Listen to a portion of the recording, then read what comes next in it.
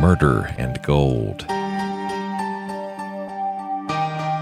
In the summer of 1968, an American family named Clark, living in England, rented a very old house in the town of Winchelsea near the Channel. The house was rumored to be haunted, but the Clarks moved in anyway, insisting that they did not believe in such things. Immediately, the Clarks set about doing some remodeling, as they were avid do-it-yourselfers.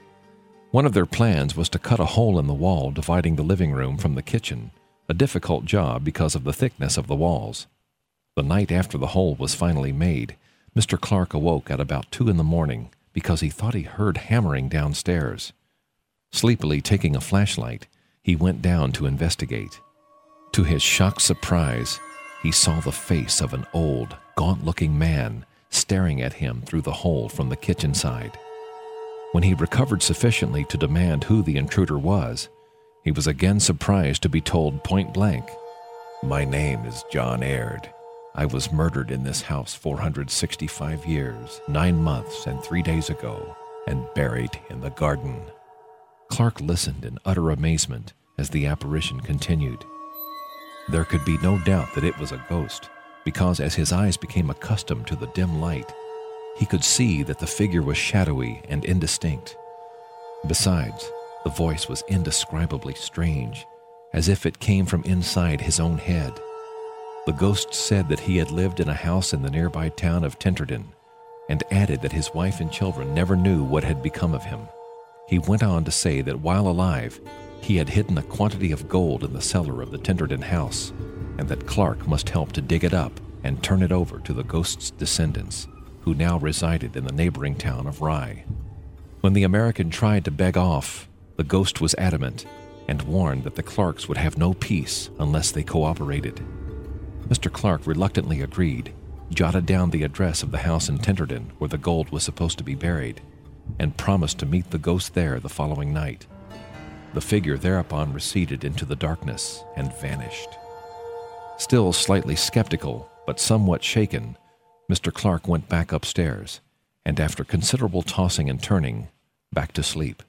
Although by the next day he was half convinced that the whole thing had been a dream, Mr. Clark and his wife called on the people living in the house at Tenterden and told them the story.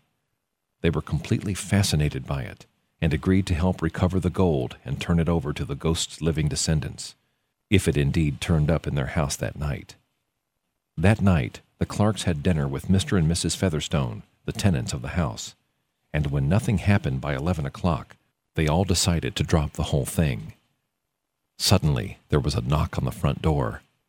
They remained silent while Mr. Featherstone went to the door. Before he could open it, he was stopped in his tracks. The ghost materialized there before them and calmly explained to the startled quartet that since he was expected, the polite thing to do was knock before entering.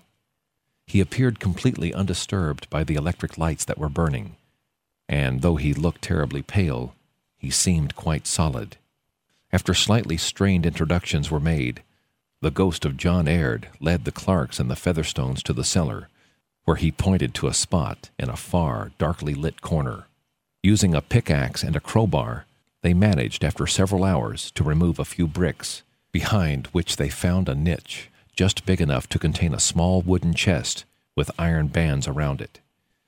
When they tried to remove it, the badly decayed wood disintegrated, and out cascaded a shower of gold coins bearing the likeness of King Henry VII, who reigned during Aird's lifetime. The ghost smiled benignly and declared, "Keep each of ye 10 pieces of gold for thy trouble, but deliver the rest to mine rightful descendants, that I may sleep in peace." With that, he vanished. His instructions were followed, and it was just as well. The family in question was in serious financial trouble, and this fantastic windfall enabled them to solve their problem. The Clarks and the Featherstones kept 1 gold piece each as a memento, and turned the rest over to the museum, for which they were handsomely compensated in cash by the British government.